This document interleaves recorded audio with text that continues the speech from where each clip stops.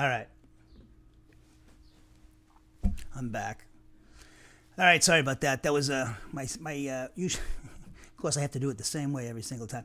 When I started streaming the thing for YouTube, it gave me some kind of warning message. So usually I have an excellent condition on my internet, and so I think I did it a little bit differently this time, and I should have done it. I should have tried that when before the class instead of doing it live. So, anyways, I'm back on live. So that song will be. I think I might play that song at the end, but no, I'm not going to play it again. For those who are watching live, I apologize for that. But I probably could play that song again. Actually, for those who are, why don't I do that again? I can do that again. Let me. Of course, I deleted. I closed it. So, let's see. Hold on one sec.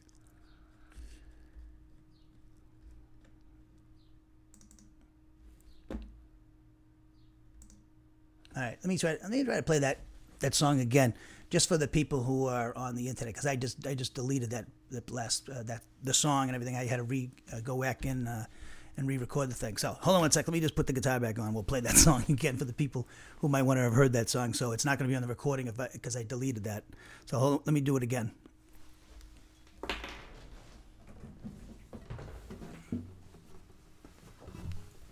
Oh, jeez.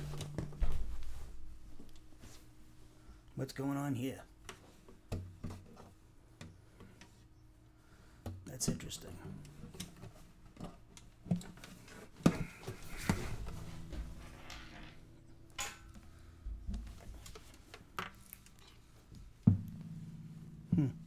That's interesting. I'm getting that warning again.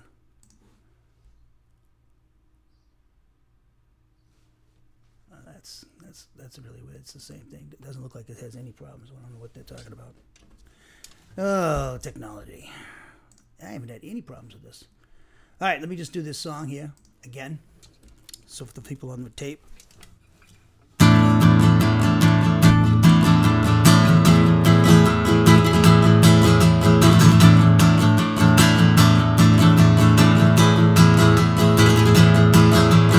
When you were my enemy, I laid my son upon a Roman cross.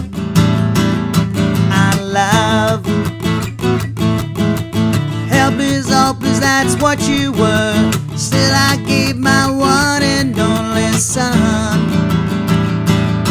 for you. My love is who and what I am. And this is love, I sent my only son to be the satisfaction for your sins. Now love your brother just as I loved you.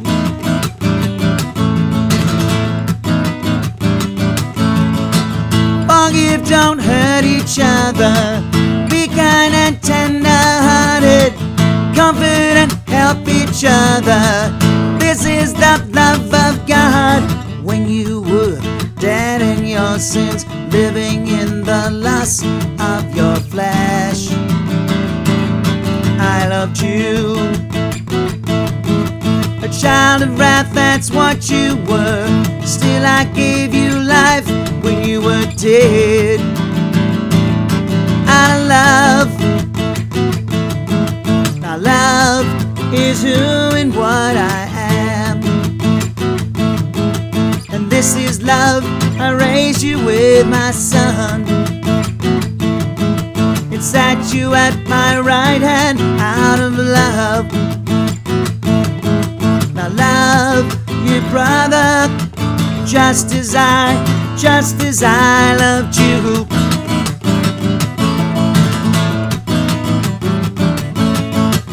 Forgive, don't hurt each other. Be kind and tender-hearted. Comfort and help each other. This is the love of God.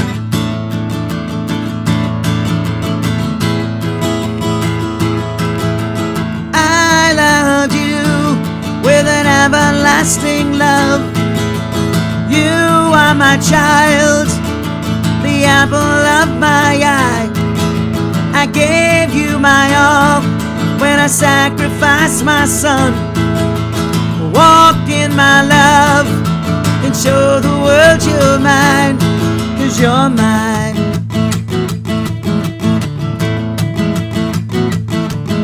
Remember who and what you are, the Son of God united with my Son. Out of love, my truth was served to sanctify you, you and me, and I will be in you. In my love, the love is who and what I am. And this is love, I made you my child. I am yours, now you are mine. Now love your brother, just as I loved you.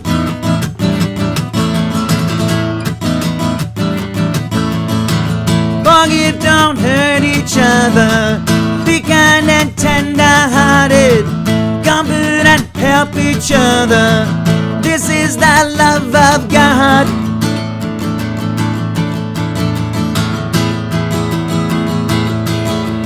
I love you with an everlasting love.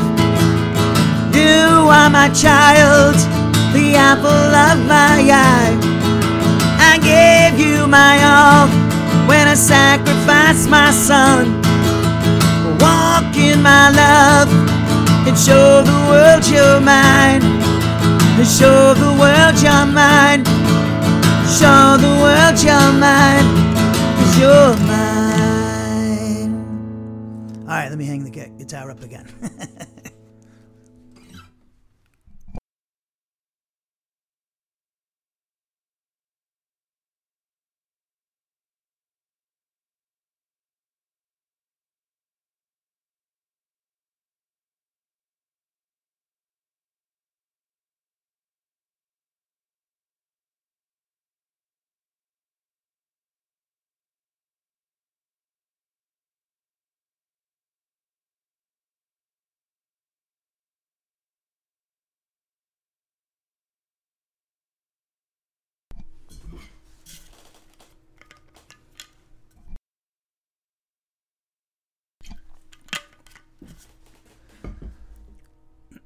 All right, I'm back. If you could turn to Ephesians chapter 2, verse 1. Sorry about that with for the people on the internet. I hopefully you can hear the broadcast is good, because it's giving me some kind of warning I've never had before, and about the bit rate. But my internet's fine, perfect. So it might be some kind. I might have to. What I did is I could have kept going, but I want to ensure the fact that the people online could hear me. So I don't know if it's how it is right now for them. So it will go. This class will be. I can upload this class to. If the quality is not good, or if it ends for some reason, I can always upload the recording of this, because I recorded it at the same time, so I can upload it to YouTube. So for those who are, so if this broadcast on YouTube doesn't go, it doesn't sound good, it doesn't work, or it ends for any reason, I always have this class, and I'll upload it to YouTube. Okay, so I backed out of it and went back in just for the people who are watching me live. So hopefully it's a good broadcast. It sounds the quality is still good. All right, so let's take a moment of silent prayer. As is our custom, we take a moment of silent prayer to examine ourselves to determine if we're in fellowship with God, because any mental, verbal, or overt act of sin that we knowingly commit will cause us to lose fellowship with the Father, Son, and the Holy Spirit. But according to 1 John 1:9, if we confess our sins to the Father, He, God the Father, is faithful and just to forgive us our sins. In other words, He purifies us from each and every wrongdoing. So we maintain that fellowship by obeying the Spirit who speaks to us through the Scriptures which He's inspired, and that's when we're obeying the commands of Ephesians 5:18 to be filled with the Spirit, and Colossians 3:16 to let the Word of Christ richly dwell in our souls. So if there's anything that's bothering you, disturbing, or distracting to you, do what 1 Peter 5:7 says. Cast all your anxieties upon the Lord, because He cares for you. So with that in mind, with our heads bowed and our eyes closed, let us pray.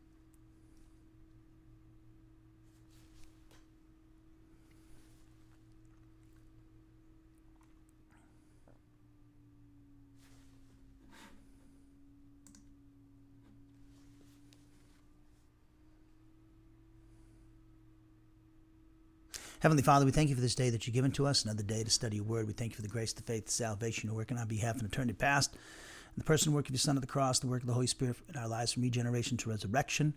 We thank you, Father, for your faithfulness to this ministry. Thank you, Father, for the technology, the people taking advantage of it, and I pray it would function properly and there'd be no problems with the recordings, the video, and the audio, and upload these things to our various websites, podcasts, and media platforms that you've given to us. And thank you so much in the past for answering those prayers. And I just pray, Father, that today that your people in the audience will learn by the power of the Spirit, understand and make proper application, help them carefully consider the passages and principles we're noting here this morning. And I just pray, Father, they would receive the necessary spiritual nourishment, and each person would be spoken to individually, and also all of us as a corporate unit. I pray that you would empower me by the Spirit to communicate your word with accuracy and clarity, reverence, respect, and power, so I can minister to your people and any unsaved that might be in the audience. And I just pray, Father, that the unsaved might be able to, through the power of the Spirit, understand the gospel so that they can make a decision to either accept or reject your Son, Jesus Christ, as Savior. And we know that you desire all people to be saved and come to an experiential knowledge of the truth. So, Father, we pray for this service in our Lord and Savior, Jesus Christ's name. Amen. All righty. We're off and running here. A little bit drama there at the beginning with the technology. And again, I put hopefully it looks like it's, doing fine, but it just had this weird warning, and I don't know why, because nothing has changed here. So with my internet, so I have really good internet. So anyways, let's go for it. And again, if for the people live on YouTube, if for some reason the broadcast fails or whatever, it's not good quality, I do record this class at the same time, a dual system, so I'll upload it to YouTube if there's a problem with this broadcast, the recording of it. All right, so we're going to be, as you can see on the board, we're going to continue our study of Ephesians chapter 2, verse 11. Today will be our second hour in it, and this actually constitutes our 101st hour in Ephesians. We began a study of verse 11 by noting on Tuesday, verses 11 through 13 actually present a strong inference with the contents of Ephesians chapter 2, verses 1 through 10. Today, we'll be looking at the A part of verse 11, which teaches us that Gentile Christians, the Gentile Christians in the Roman province of Asia, who are the recipients of this letter, must remember that God brought them near to himself in Israel despite their unregenerate state. So we'll talk about what that means. And today, and also on, and when we get to Saturday's class. And so therefore, we see that this section of Ephesians chapter 2, verses 11 through 22 is very important for us Gentiles and who are Christians. And so it's because we're Gentiles just like the recipients of this letter, unless you're a Jewish Christian, a Messianic Jew. And so the very important and reason why we'll see that one of the reasons why Paul is doing this section, what he's talking about here, the Jew and Gentile Christians are part of the new humanity, composed the new humanity that will reign over this earth with Christ during his millennial reign. Paul wants to make sure the purpose of this, it coincides with the purpose of this letter, which I'll touch upon today, which was to maintain the unity experientially between the Jewish and Gentile Christian communities. And you might say, what's the big deal about that? Well, you remember back in the first century, the Jews and the Gentiles had nothing to do with each other. I remember Peter had to be told 3 times in a vision in Acts chapter 10 that it was all right to go into a Gentile's home. They just didn't do that. And they didn't have any associations with them, and they didn't eat with them because they had the dietary regulations, and the Gentiles didn't have that. So they protect their ceremonial cleanness. They needed ceremonial purity. They would abstain from going to a Gentile's home or eating with them or having fellowship with them in any way like that, with dinner or something. So when Gentile believers started coming into the church, starting with in Acts chapter 10 with Cornelius and his family, the Roman centurion, they come into the church and now they're rubbing elbows with the Jewish Christians. And right off the bat, there was a problem because some of the Jewish Christians, who we call Judaizers, believed that the Gentiles had to be under the law, live by the law, just like the Jewish Christians had to. And of course, Acts 15, the First Church Council says, no, that's not the case. And the Jews were given the law, and that was to govern the religious, social, and economic life and political life and religious life of the nation of Israel, not the Gentiles. The Gentiles were not giving the Mosaic law. The Jews were, of course. Paul makes that clear in Romans 9, 4, and 5, and the book of Exodus makes that clear, in the Pentateuch. So therefore when Jews and Gentiles were mixing with each other, there was culture shock.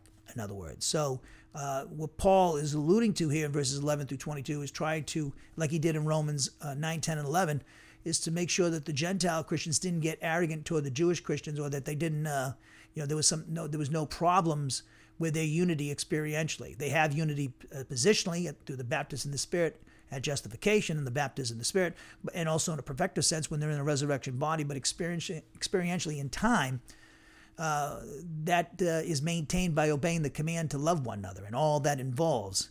And that's the purpose of the letter. If you look at the first 3 verses of chapter 4, which start the application of the doctrinal section of Ephesians, which is the first 3 chapters.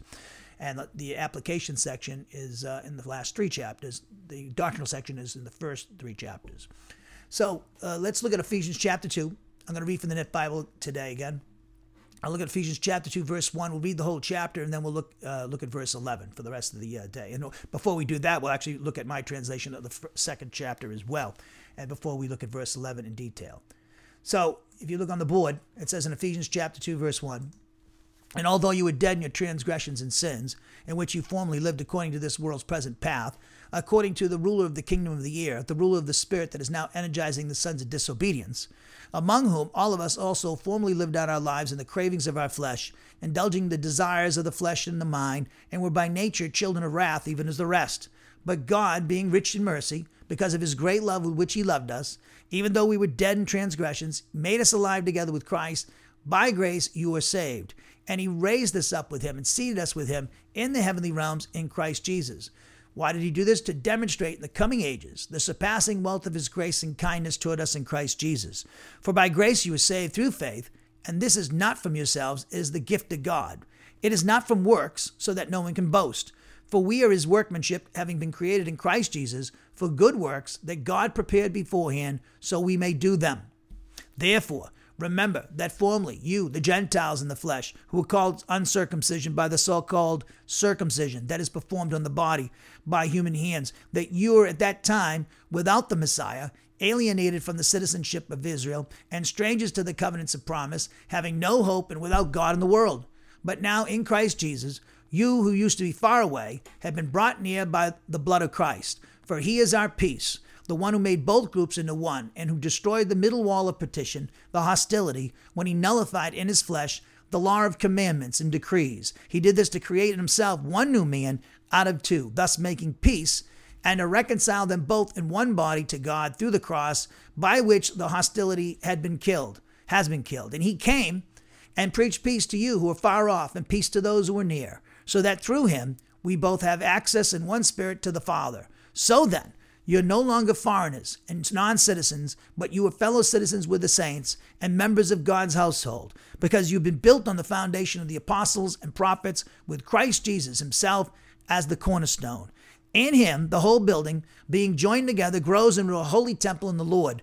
In whom, you also are being built together into a dwelling place of God in the Spirit. Let's read my translation of this same chapter 2 of Ephesians. Now, correspondingly, even though each and every one of you is a corporate unit, were spiritually dead ones because of your transgressions, in other words, because of your sins, each and every one of you formerly lived by means of these, in agreement with the standard of the unregenerate people of this age, which is the production of the cosmic world system, in agreement with the standard of the sovereign ruler, namely the sovereign governmental authority ruling over the evil spirits residing in the Earth's atmosphere. Specifically, the Spirit is presently working in the lives of those members of the human race who are characterized by disobedience, among whom each and every one of us also, formerly for our own selfish benefit, conducted our lives by means of those lusts which are produced by our flesh, specifically by indulging those inclinations which are produced by our flesh. In other words, those impulses which are the product of our flesh. Consequently, each and every one of us caused ourselves to be children who are objects of wrath because of our natural condition from physical birth, just as the rest correspondingly caused themselves to be children who are objects of wrath because of their natural condition from physical birth. But because God is rich with regards to mercy, because of the exercise of his great love with which he loved each and every one of us, even though each one of us as a corporate unit was spiritually dead ones because of our transgressions, he caused each one of us to be made alive together with the one and only Christ. Each and every one of you as a corporate unit is saved because of grace. Specifically, he caused each and every one of us as a corporate unit to be raised with him. Correspondingly, he caused each and every one of us as a corporate unit to be seated in the heavenlies because of our faith in and union and identification with Christ Jesus. He did this so he could display for his own glory during the ages which are certain to come the incomparable wealth which is the product of his grace because of kindness for the benefit of each and every one of us because of our faith in and union and identification with Christ Jesus. Each and every one of you is a corporate unit is saved because of grace by means of faith. In other words, this salvation never originated from any one of you as a source. It originated as the gift from God. It does not originate from meritorious actions as a source, so that a person cannot, for their own benefit, enter into the state of boasting. For each and every one of us are his creative workmanship. For each and every one of us has been created by means of our faith in and union and identification with Christ Jesus in order to produce actions which are divine good. These God prepared in advance so that each of us would conduct our lives by means of them. Therefore, each and every one of you as a corporate unit must continue to make it your habit of remembering that formerly each of you who belong to the Gentile race with respect to the human body, specifically those who receive the designation uncircumcision, by those who receive the designation circumcision with respect to the human body performed by human hands, each one of you used to be characterized as without a relationship with Christ. Each one of you used to be alienated from the nation of Israel's citizenship. Specifically, each of you used to be strangers to the most important promise, which is the product of the covenants. Each of you used to not possess a confident expectation of blessing. Consequently, each one of you used to be without a relationship with God in the sphere of the cosmic world system. However, because of your faith in and union and identification with Christ Jesus, each and every one of you is a corporate unit who formerly were far away, have now been brought near by means of the blood belonging to this same Christ. For he himself personifies our peace, namely by causing both groups to be one, specifically by destroying the wall which served as the barrier, that is, that which caused the hostility between the two races and the two with God. In other words, by nullifying by means of his human nature the law composed of the commandments, consisting of a written code of laws, in order that he might cause the two to be created into one new humanity by means of faith in himself at justification and union and identification with himself through the baptism of the Spirit at justification. Thus he caused peace to be established between the two races and the two races with God. In other words, in order that he would reconcile both groups into one body to God through his cross, consequently he put to death the hostility between the two races and the two races with God by means of faith in himself at justification and union identification with himself through the baptism of the Spirit at justification. Correspondingly, he as a result came proclaiming peace for the benefit of each and every one of you, namely those who were far off, likewise peace to those who were near. Consequently, through the personal intermediate agency of himself, each and every one of us as a corporate unit, namely both groups, are experiencing access by means of the omnipotence of the one Spirit to the presence of the Father. Indeed, therefore, each and every one of you as a corporate unit are no longer foreigners to the covenants of promise, that is, foreign citizens, but rather each and every one of you as a corporate unit are fellow citizens with the saints, that is, members of God's household, because each and every one of you as a corporate unit have been built upon the foundation, which is the communication of the gospel to each one of you by the apostles as well as the prophets. Simultaneously, he himself, namely Christ Jesus, is the cornerstone. On the basis of its being continually fitted inextricably together by means of justification by faith and union identification with him, the whole building is growing into a holy temple by appropriating by faith, union, and identification with the Lord. In other words, by appropriating by faith your union and identification with him, all of you, without exception, are being built together into God's dwelling place by means of the omnipotence of the Spirit. Now, in Ephesians chapter 2, verse 11 begins with a command, which I translate: each and every one of you as a corporate unit must continue to make it your habit of remembering that formerly each and every one of you is a corporate unit who belonged to the Gentile race with respect to the human body. The Net Bible translates it, as we just pointed out, therefore remember that formerly you, the Gentiles in the flesh, who were called uncircumcision by the so-called circumcision that is performed in the body by human hands, that you were at that time without the Messiah, alienated from the citizenship of Israel and strangers to the covenants of promise, having no hope and without God in the world. They would remember that. And I translate verse 12 as let me put that up on the board here, verse 12. Ooh, I just noticed something. I don't have that. Oh, here it is. Okay. Each and every one of you used to be characterized as without a relationship with Christ. Each one of you used to be alienated from the nation of Israel's citizenship. Specifically, each of you used to be strangers to the most important promise, which is the product of the covenants. And each one of you used to not possess a confident expectation of blessing. Consequently, each one of you used to be without a relationship with God in the sphere of the cosmic world system. So that's the command. They need to remember that, where they were. Again, he's doing what he did and in the first 3 verses. He's reminding the Gentile Christian community, who he's writing to in the Roman province of Asia, that they must remember their pre-justification state when they were spiritually dead individuals because of their sins and transgressions. They were sinners by nature and practices, and they were enemies of God. And now he's going to describe even further what they were and describe their unregenerate state even further here. But in order to accentuate, like he did in the first 10 verses, the grace of God, because he talks about their pre-justification state in verses 1 through 3. Then 4 through 10, he talks about what God did for them at justification through the baptism of the Spirit. And also, we see this going on in Ephesians chapter 2, verses 11 through 22. So this command is around the verb. We see here, right here, we have the second. Well, I'll look at the verb in a second. But the command here in verse 11, it started off with mene, menueta, hati, pota, humais, ta ethne, and sarki. Okay? And that's translated in the Net Bible as we pointed out, therefore that formerly you, the Gentiles in the flesh. Okay?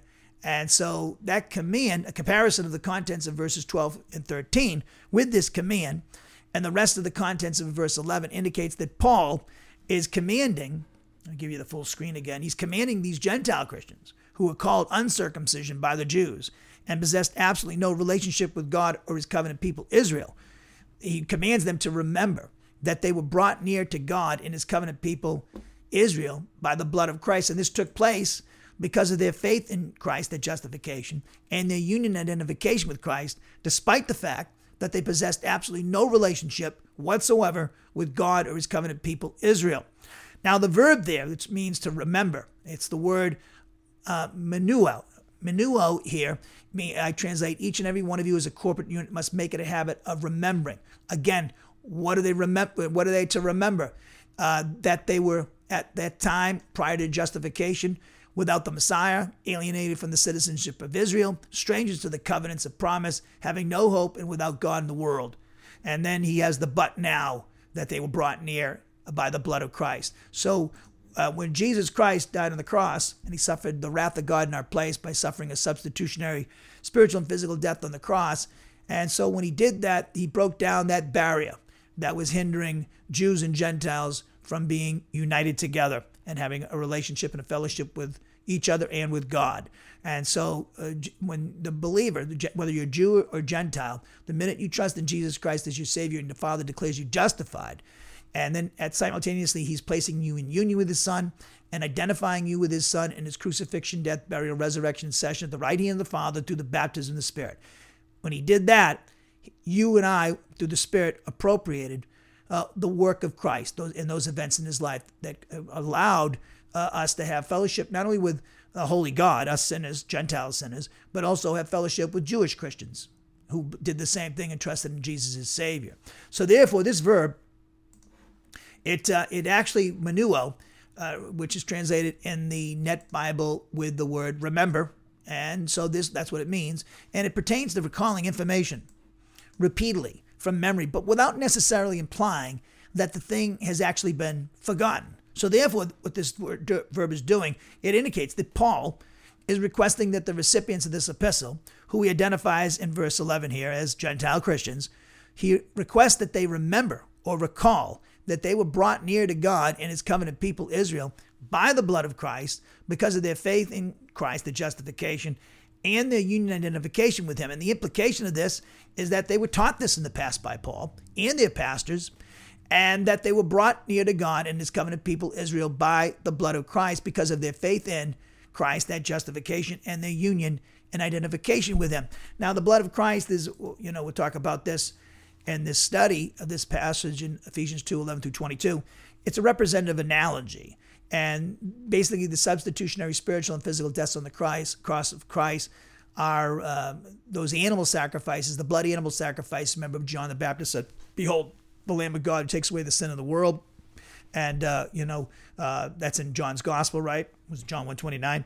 And so he's basically, Jesus is that lamb. The lamb in the Old Testament they used to sacrifice in Old Testament Israel with the Levitical sacrifices was actually a picture of Jesus Christ, an innocent lamb. And Jesus was innocent.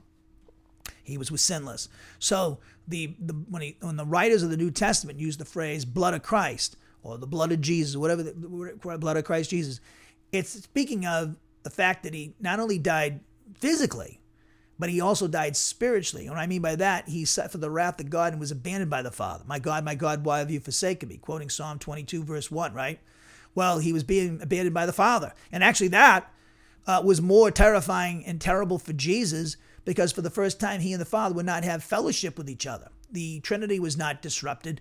The integrity of his hypostatic union was not corrupted at all or diminished in any ways. It was their fellowship between the Father and the Son that was severed those last 3 hours of darkness on the cross. So he was basically when you think about it, when a person goes to the lake of fire, they're abandoned by the Father. They don't have any fellowship or relationship with him.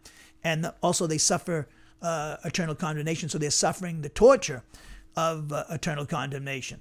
And also suffering mentally the abandonment of the Father, not having fellowship with him. Jesus did that so nobody in the human race would have to go through that forever. So that's the blood of Christ, okay? So the blood of Jesus, though it was sinless, is inanimate, and it's not as much value as the anguish of the son's soul. As we saw in Isaiah 53, it was because of the anguish of his son's soul that he was satisfied, propitiated. And so very important. So again, this verb menuo, translated remember in the Net Bible, it indicates that Paul's requesting that the recipients of this letter, who again identifies as Gentile Christians in this verse, to remember or recall that they were brought near to God in his covenant people Israel by the blood of Christ because of their faith in Christ, the justification, and their union and identification with him. The implication is that they were taught in the past by Paul and their pastors that they were brought near to God in his covenant people Israel by the blood of Christ, and all because of their faith in Christ, the justification, and their union identification with him through the baptism of the Spirit of justification. Now, there are several reasons why Paul issues this command to the recipients of this letter, who we noted he identifies in verse 11 as Gentile Christians. First, this command is designed to promote unity among the Gentile and Jewish Christian communities, or in other words, the purpose of this command was to maintain unity experientially between the two communities. And the implication is that they would not enter into divisions so as to sever their fellowship with each other. This unity would be maintained experientially when these Gentile Christians practice the love of God when interacting with members of the Christian community that are Jewish. And this, we noted in our introduction, is actually the main purpose for the contents of this entire epistle. How do we know that? Well, it's indicated by the fact that Paul opens the practical application of his teaching in the first 3 chapters by commanding the recipients of this letter to maintain the unity of the Spirit and the bond of peace in Ephesians 4:3. If you look at Ephesians chapter 4, verse 1, Paul says, I, therefore, the prisoner of the Lord, urge you, Gentile Christians, to live worthily of the calling with which you've been called. How do they to do this? The manner in which they do this is in verse 2, with all humility, gentleness, with patience, bearing with one another in love, by means of the command, obedience to the command, love one another, making every effort to keep the unity of the Spirit and the bond of peace. And unity with what? With each other, and also Jewish Christian community as well. And then he talks about unity. There's one body, one Spirit, just as you two were called to the one hope of your calling, one Lord, one faith, one baptism, one God and Father of all, who is over all, through all, and in all. See, the first 7 verses, he's concerned about unity.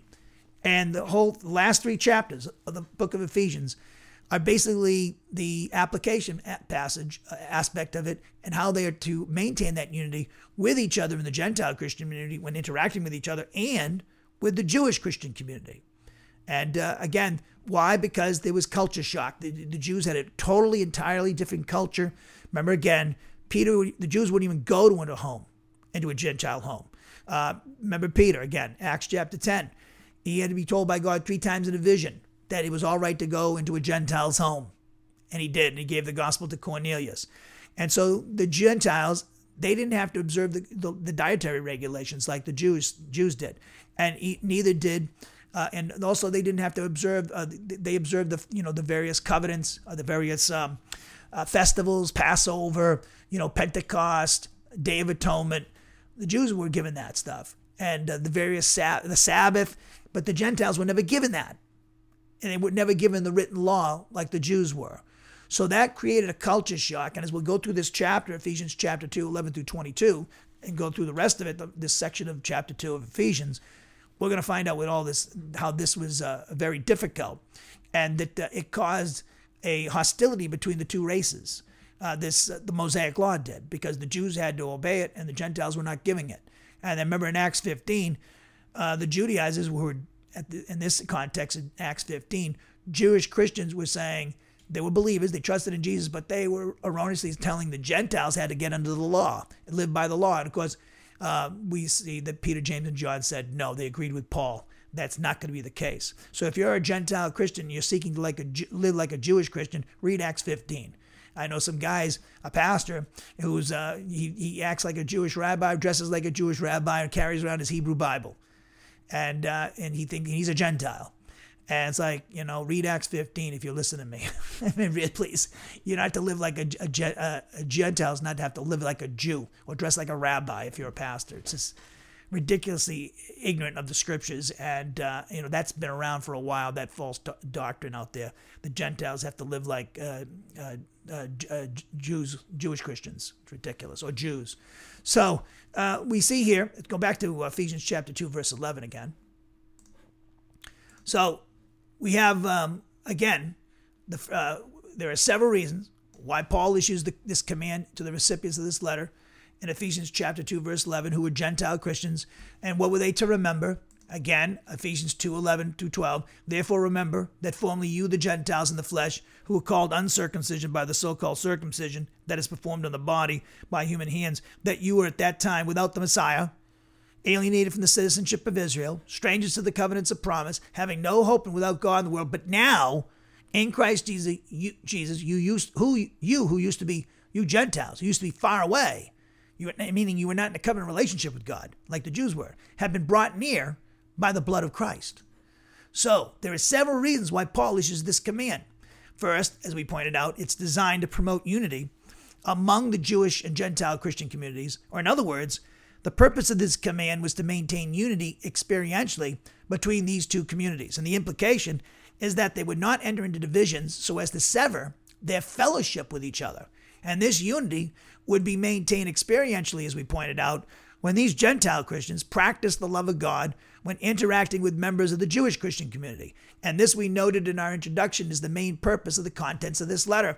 We just pointed out that this is indicated by the fact that Paul opens the practical application of his teaching in the first 3 chapters by commanding the recipients of this letter to maintain the unity of the Spirit and the bond of peace in Ephesians 4:3. Now, this would be accomplished by living in a manner worthy of their calling, by practicing humility, gentleness, patience, and tolerance of one another through the practice of the command to love one another, which Paul instructs them to do in Ephesians 4:1 and 2. And thus, motivation to practice the command to love one another is the second reason for this command in Ephesians chapter 2, verse 11. They're obligated to do so because God the Father exercised his love on behalf of them when they were spiritually dead and possessing absolutely no relationship with him or his covenant people, Israel. So, we see here that, when we talk about this relationship with the Jews and the Gentiles, Paul was actually doing this in Romans 14. Remember he's talking about the weak and the strong in Romans 14. The strong there are those who believe by faith and trust in Jesus' teaching in Mark 7 that you're not under the dietary you don't have to observe the dietary regulations of the law. All foods are clean. Now, Jesus was setting aside the dietary regulations in Mark 7. So the Jews continue to observe them. And so there's certain foods that they were clean and other foods were unclean. They couldn't eat that. So Jesus came along and said, you can eat all foods now. It's not what goes into the man's body that makes him unclean. It's what comes out of the heart that's evil that makes him unclean, not what he eats. So the whole point of the dietary regulations was sanctification, and also it might have been for health reasons too. But really, it was an identification marker. And the real reason why Jesus, the Old Testament, and the Lord gave Israel those dietary regulations, clean and unclean, is because some of those foods that the pagans, Canaanites, that they were dispossessing were using a part of their worship of their false gods. So the eating and the worship of these gods, just like, the church, we have meals together, the Lord's Supper, and they had the Passover. So having meals together and the pagan worship, they used to do that too. So there were certain foods that they had, certain animals they ate, which were part of their pagan worship. So God didn't want the Israelites who were moving in there to dispossess them to get involved in those eating those animals, because that would be a part of the pagan worship of the Canaanites and their various indigenous people there that they were dispossessing. So that's the real reason why God didn't want them to be influenced by these pagan practices which would lead them into idolatry. And he didn't want that. That's why he did that. It's not really mainly for health reasons, though I'm sure it was good what God did, but Jesus said you could eat all food. So what does that tell you? So anyways, and you're supposed to pray over your food anyway. So but if I was you, I wouldn't eat any processed foods. Just saying. So the third reason, we have another reason why Paul issues this command, Ephesians 2:11-13. The third reason for this command in Ephesians 2:11-13 is to keep the Gentile Christians humble by preventing them from being arrogant in relation to their Jewish brothers and sisters in Christ. If God treated them according to his grace policy, when they were spiritually dead and possessing absolutely no relationship with him and his covenant people Israel, these Gentiles should remain humble and not be arrogant towards those in the Jewish Christian community who do possess a covenant relationship with God. Again, they're obligated to treat their brothers and sisters in Christ in the Jewish Christian community according to this same grace and love. Why? Because God exercised this grace and love, his grace and love toward them when they were not his covenant people and possessed absolutely no relationship with him whatsoever. So this is basically what Paul was teaching in Romans 9, 10, and 11 and 14.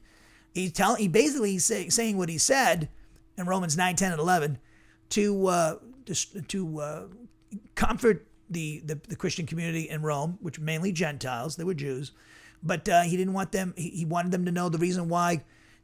God says, Paul says at the end of Romans 8, nothing can separate us from the love of God in Christ Jesus. That famous passage. And now in 9, 10, and 11, he's addressing the issue of which would arise and had arisen. That's why he mentions it. What about Israel? God looks like he's abandoned Israel. How can I trust God going to be faithful to me and not abandon me, and nothing will separate me from the love of God because of my union and identification with Christ Jesus? How I know it's not going to happen is this not going to happen to me like what happened to the Jews? Didn't he abandon the Jews? No. The Jews abandoned God. They wouldn't trust in Jesus. So he goes and explains that. And then in chapter 11, he's telling these Gentiles not to get arrogant. The reason why you have salvation is because of the Jews, which Jesus taught the woman at the well, the Samaritan woman at the well. Salvation is of the Jews. The only reason, the covenants, the new covenant, which has the stipulation of the gift of the Spirit and forgiveness of sins, that's given to the Jews. So we benefit from it, the Gentiles. Why? Because the minute we trusted in Jesus, as Paul says, we were united and grafted in. We are the wild olive branch, us Gentiles. And we were grafted into the olive tree, the Jews. And those branches that are taken off the olive tree are those Jews that rejected Jesus as Savior. Those that the olive tree are regenerate Jews, the branches on the tree. So we basically telling the Gentile Christian community not to get arrogant toward the Jewish Christian community because you owe your salvation to the Jews. Okay? In fact, the whole world, the offer of salvation comes through the Jews. And isn't it interesting that who has more trouble in the world today but the Jews? Why? Because Satan is trying to destroy them. Read Revelation chapter 12. It tells us this. And he's going to continue to do this right up to the second advent of Christ. It's been prophesied. Now, the fourth reason why Paul issues this command in Ephesians 2:11-13 is to promote thankfulness to God. Thankfulness to God on the part of these Gentile Christians, and that they should, and this is true for us people, because we're Gentile Christians, that we should always express our gratitude to the Father for the great deliverance he provided us through faith in his Son, Jesus Christ, a Jew, and our union identification with this Jew, the King of Kings and the Lord of Lords, Jesus Christ. Thus, they should live their lives in a manner which reflects this new relationship that they have with God the Father through their union and identification with his Son, Jesus Christ, which they received through the baptism of the Spirit the moment the Father declared them justified through faith in his Son. And the fifth and final reason that Paul issues this command in Ephesians 2:11-13 is so that these Gentile Christians will ultimately praise the Father for his glorious grace policy, which he exercised towards them when they were spiritually dead and possessed absolutely no relationship with him and his covenant people Israel. Now, if you recall, Paul in Ephesians 1:3-6 asserts that the Father is worthy of praise because he elected both Gentile and Jewish Christians by predestinating them to adoption as sons because of their faith in his Son, Jesus Christ, at justification, as well as their union and identification with him through the baptism of the Spirit. Now, here in Ephesians 2:11-13, Paul wants these Gentile Christians to praise the Father for his glorious grace policy, which he manifested when he declared them justified through faith in his Son, Jesus Christ, and simultaneously made them alive together with his Son, which echoes Ephesians 2:5. If you recall, in Ephesians 2:6, Paul defines being made alive together with his Son as being identified with him in his resurrection and session at the Father's right hand. So, we see that there's 5 reasons for this prayer, this command to, what's the command again? Ephesians 2:11-13 tells us this. In the Net Bible, therefore, let me put it up on the board for you. Therefore, remember that you, the Gentiles in the flesh, who are called uncircumcision by the so-called circumcision, the Jews, that is performed in the body by human hands, that you, this is what they're to remember, that you were at that time without the Messiah, prior to your justification, alienated from the citizenship of Israel, strangers to the covenants of promise, having no hope and without God in the world. But now in Christ Jesus, you who used to be far away have been brought near by the blood of Christ. My translation of those exact same verses again. Let me give it to you.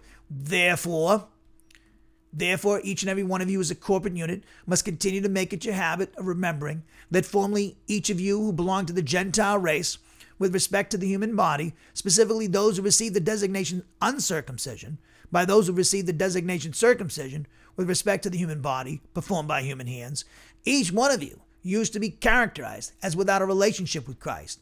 Each one of you used to be alienated from the nation of Israel's citizenship.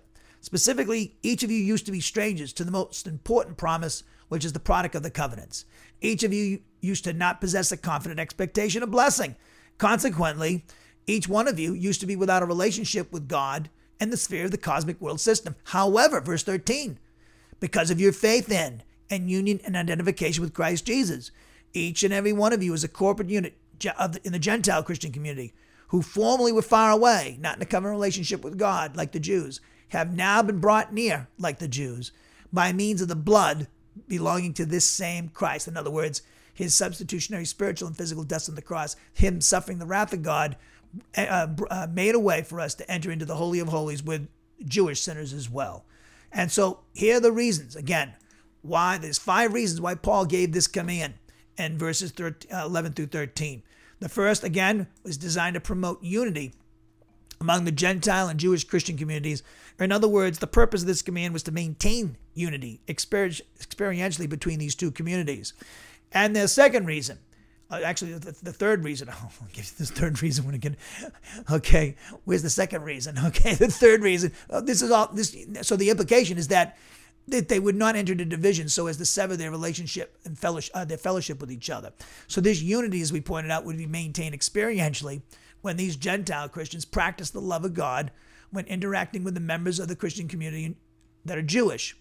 And this is the purpose of the contents of this entire epistle. So they would obey the command to love one another. So thus, the motivation to practice the command to love one another is the second reason for this command in Ephesians 2.11. So he wants to maintain, the second reason he wants to maintain unity among the Jewish and Gentile Christian communities. How do you do it? Practice the command to love one another and all that it involves. Paul describes that in Ephesians 4:1-3, and throughout the rest of the letter, really. Then we pointed out, let me get this back to the full screen here for you, the third reason. Now we'll get to the third reason. The third reason, again, for this command in Ephesians 2:11-13 is to keep the Gentile Christians, you and I, humble by preventing us from being arrogant in relation to our Jewish brothers and sisters in Christ. And that's what Paul was trying to do in Romans 9, 10, and 11, particularly chapter 11.